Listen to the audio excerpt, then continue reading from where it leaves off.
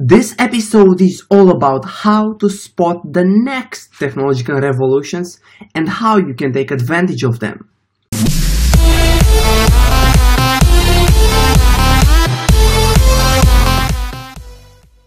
My name is Andrei, and this is the episode 10 of Decode Your 20s.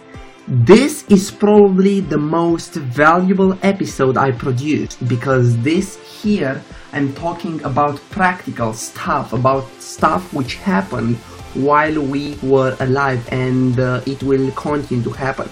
And the whole point of this video is to explain what is happening in the society with the new technological revolutions and let you create pattern recognition skills such that you can spot the potential of the next revolutions.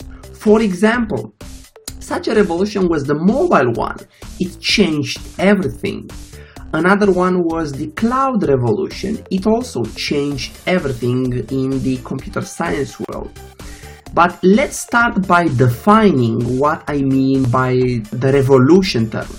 So I would say that a revolution happens when a new technology is democratized, meaning it becomes widely available to everyone at basically no cost, such that everyone can build on top of that. For example, the App Store on a mobile phone was a revolution because it allowed everyone to build and sell apps. The thing with a revolution is that after a time it becomes commoditized.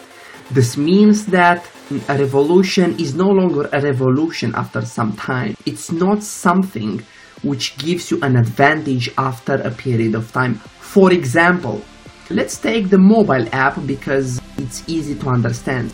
So in 2008, 9, 10, 11, to have a mobile application for your business was unbelievable. There were like hundreds or like thousands of companies which were born out of the App Store. Then it was something new and cutting edge. But as the time passes, it's not something cutting edge anymore and it becomes a necessity. Hence, like a revolution becomes from something valuable, from an asset that gives you an advantage, slightly starts moving to becoming something which is a necessity, right? Something that you can't exist anymore. And I would call this revolutions expiry assets. An expiry asset, it means that it basically expires to be an asset and it stops giving you advantage after some time. This is how I see that a revolution works. Let's say the day before the revolution starts, there are companies, like there exist companies, right? And we have these companies. Now, when the revolution starts, some of these companies are not part of the domains where the revolution is part of. For example, if a revolution in agriculture is happening, Microsoft doesn't care, right? But the ones who are in the industries which are affected by the revolution, some of them will die because they couldn't adapt. For example, Kodak, the video cameras company. Or some of them will adapt on the new revolution and they will continue to be great on that revolution. And meanwhile, some companies appear on the new revolution, right? So some companies like just emerge on that revolution and it's like a wave which starts and some things go on the wave and they start becoming bigger and bigger. It's what happened with Amazon when the internet came, right? They were the ones who basically invented e-commerce, right? And now I want to give you some like practical examples of some revolutions that you and me both lived and see what happens. And we will see that there are some things which are in common in like each revolution. Some of them are repeating over and over again, which means by deduction that they will continue to happen in a form or another in the next revolution. Let's start the example by imagining ourselves in 1994, and let's say that we are taking the example just in the tech industry, and let's say that in 1994 we are talking just about Microsoft and Apple, right, the big ones. 1995 comes. Now is the internet revolution, meaning the internet starts becoming mainstream. And when the internet comes, Microsoft and Apple both take advantage. But as the internet emerges, new companies appear, right? Amazon comes into place, establishing e-commerce. Google comes into place, improving a search engine.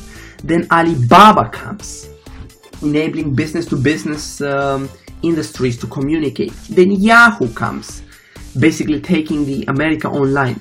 So we see that there are new companies which start appearing. Let's teleport ourselves in 2002, and this is when basically Google AdWords become mainstream, meaning people started to use Google AdWords. Now Google AdWords is this product of Google where they sell advertisements. When you type something like a bottle of wine and some ads with wine appears there.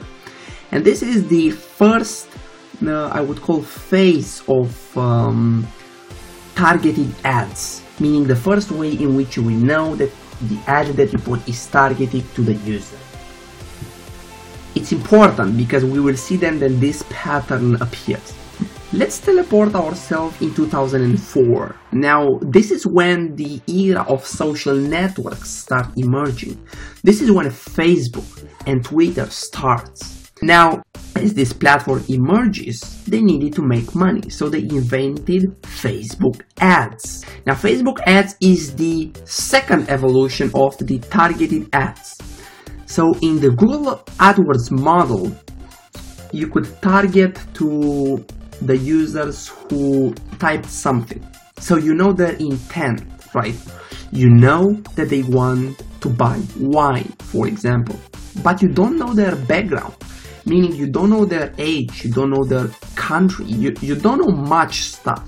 Hence, in the Facebook ads world, you have the possibility to have the context of the person, meaning you know like what they like, what movies they see, what books they read, their age, so it's much more contextual. And this is where the pattern recognition for someone who is in marketing industry should come, right? So you lived before Google AdWords when there were like banner ads, then you lived the Google AdWords, right? When you saw that targeted ads would be better. But now when Facebook ads come, what should happen is that you should see the pattern which appears and start moving towards the next revolution, which is Facebook ads back in 2005-06, right? Now let's move on. We are now in 2008, and this is when a big revolution comes.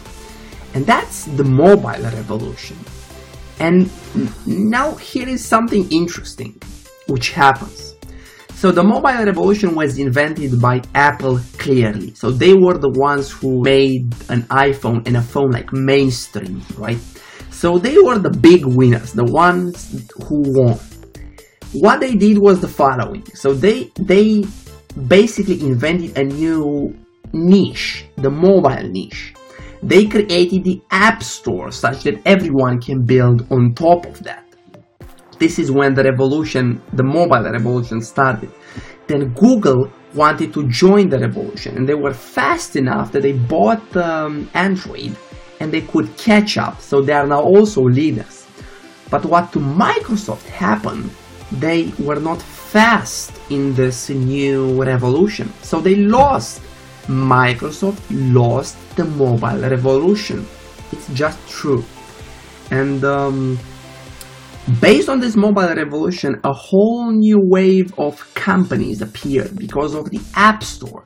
So if you take your phone and like scroll through the applications that you have on your phone, you will basically see that 95% of those applications didn't exist, of those companies behind the applications didn't exist before 2008, right? So we are now talking about like fitness tracking application. We are talking about like maps applications, videos. There was zero WhatsApp, zero Snapchat, no Instagram. Like basically everything that you are using on your phone didn't exist in 2008, which is mind-blowing. Now, let's say that we are now in 2009, and some revolutions which will come are basically building on top of the previous ones. So we are talking about the mobile instant communication, right? We are talking about WhatsApp, WeChat. We are talking about now about the mobile communication platforms, and this is an important pattern recognition. So back in 2001, 2, 3, 4, there was this Yahoo Messenger, which was basically an instant messenger application for the desktop. It was nothing more than just like a WhatsApp, but just on the desktop. And Yahoo was not fast enough to move to the mobile. So new companies appeared. Yahoo basically died because of losing this revolution, but the new ones started emerging, and WhatsApp had an interesting model of business that we will see later on, and that is basically you want to get like as many users as possible such that you sell your company. And this is interesting, right? So they got like 1 billion users, cut, right? So they got like hundreds of millions of users, and then they used those users to attract Facebook to buy them. It's an interesting model. Now we are in 2009 and a new revolution comes. That's the cloud revolution. The cloud revolution basically means democratizing the access to cloud services and making it easy for any developer in the world to create world-class infrastructure using Google or Amazon services.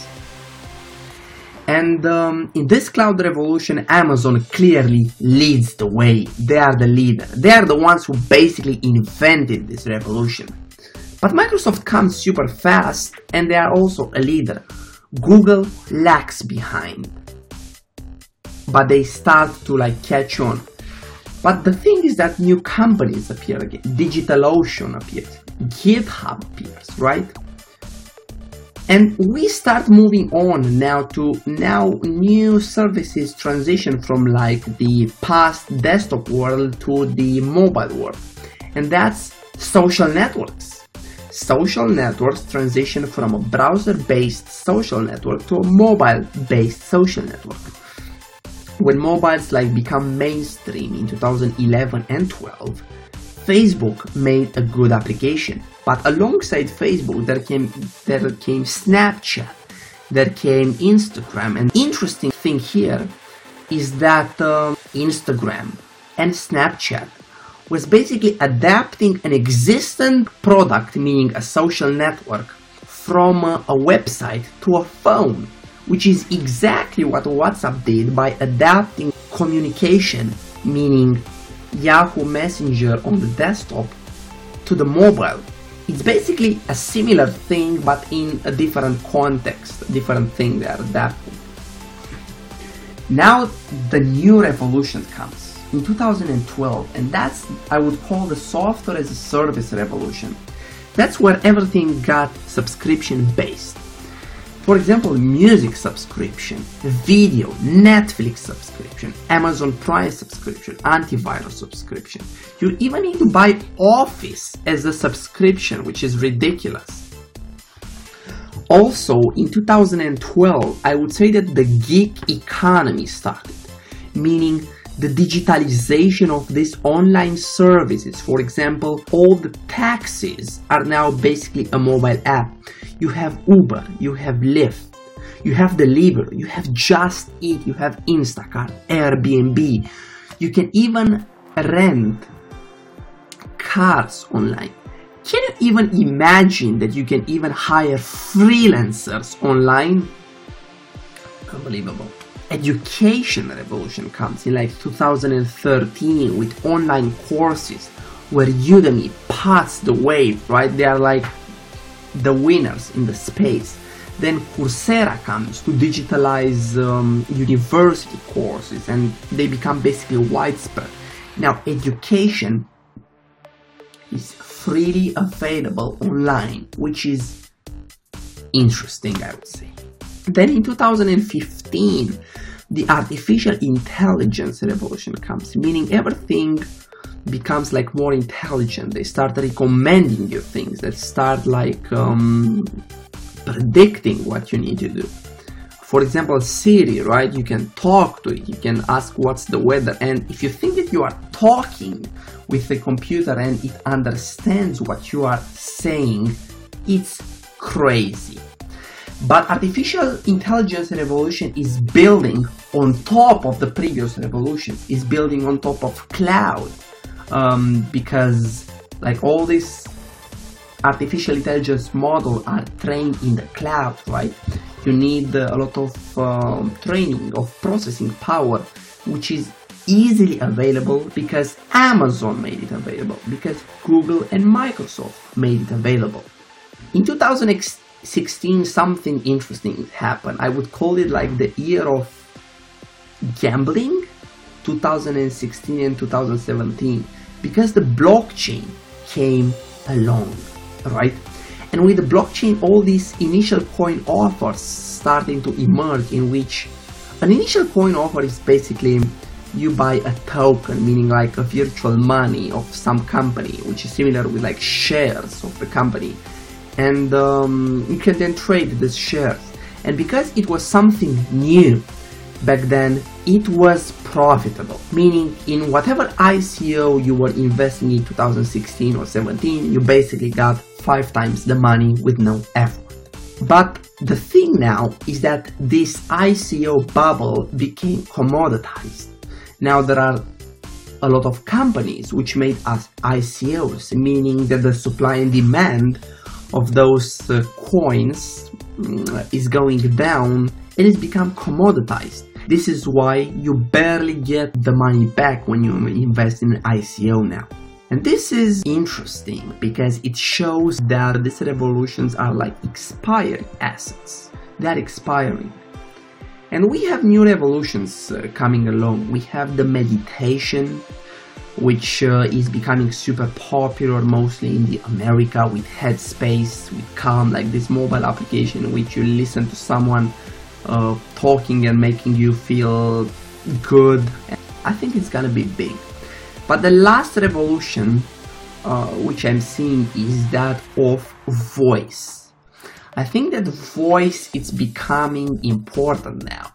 And what makes me say that is Amazon Alexa becomes like everywhere. It becomes like the new platform. It becomes similar with the mobile platform. And if you think what voice does now, it's basically commoditizing the access to faster services through voice. And it's also becoming a platform for people to distribute now not apps but podcasts. Podcast is these radio shows. And put it in perspective, Alexa is becoming the new platform, meaning that a lot of people are gonna build applications on top of this platform, meaning they will lead to a revolution. But meanwhile, the App Store here is not just one app store. There are multiple app stores in which you can put your podcast. And there is this application called Anchor. It's a free application. And what they are doing is that they become the platform on which you create a podcast and you distribute it through all the other podcast platforms. Because now the ecosystem is that there are like 50 different platforms where you can listen to podcasts. And then you go on Anchor and you record your podcast, and then you can distribute it on all the platforms available. And if you think, this is identical with what Instagram did in the beginning. So it was basically an application which allowed you to put filters on a picture and post it on different platforms like Facebook and Twitter and so on. But Instagram also made like their own social network, right? So you took a picture, you put it a filter, you posted it on Facebook, but you double posted it on Instagram. It became that much of adoption that they became a standalone platform in itself. And my prediction is that Anchor will do the same as Instagram did with their platform. So Instagram was basically a gateway towards the other platforms. Anchor is basically a gateway to post on iTunes Podcast, on Google Podcast, on SoundCloud, and so on. But you can double post on Anchor. So they are creating their own platform. My prediction and my feeling is that they will be in the same position as Instagram, meaning they will become like the platform for podcast, and they will be bought by a giant. But this remains to be seen. Now, the interesting thing is that these revolutions were in the past, and we saw that there are some pattern recognitions which happens over and over and over and over again. And the good thing is that they will continue to happen in a new way, right? The transition for a desktop application, you basically build the same thing for mobile. Now you will basically build like the same thing for voice, and so on. It's an interesting conversation to have, and my desire through this video is that I sparked some interest in you, and you will keep thinking about this and making your own opinion and your own voice about this revolution, and hopefully you are gonna take advantage of them. If you like my video, I'm happy if you subscribed. If not, just dislike my video. Thank you so much, and appreciate your time.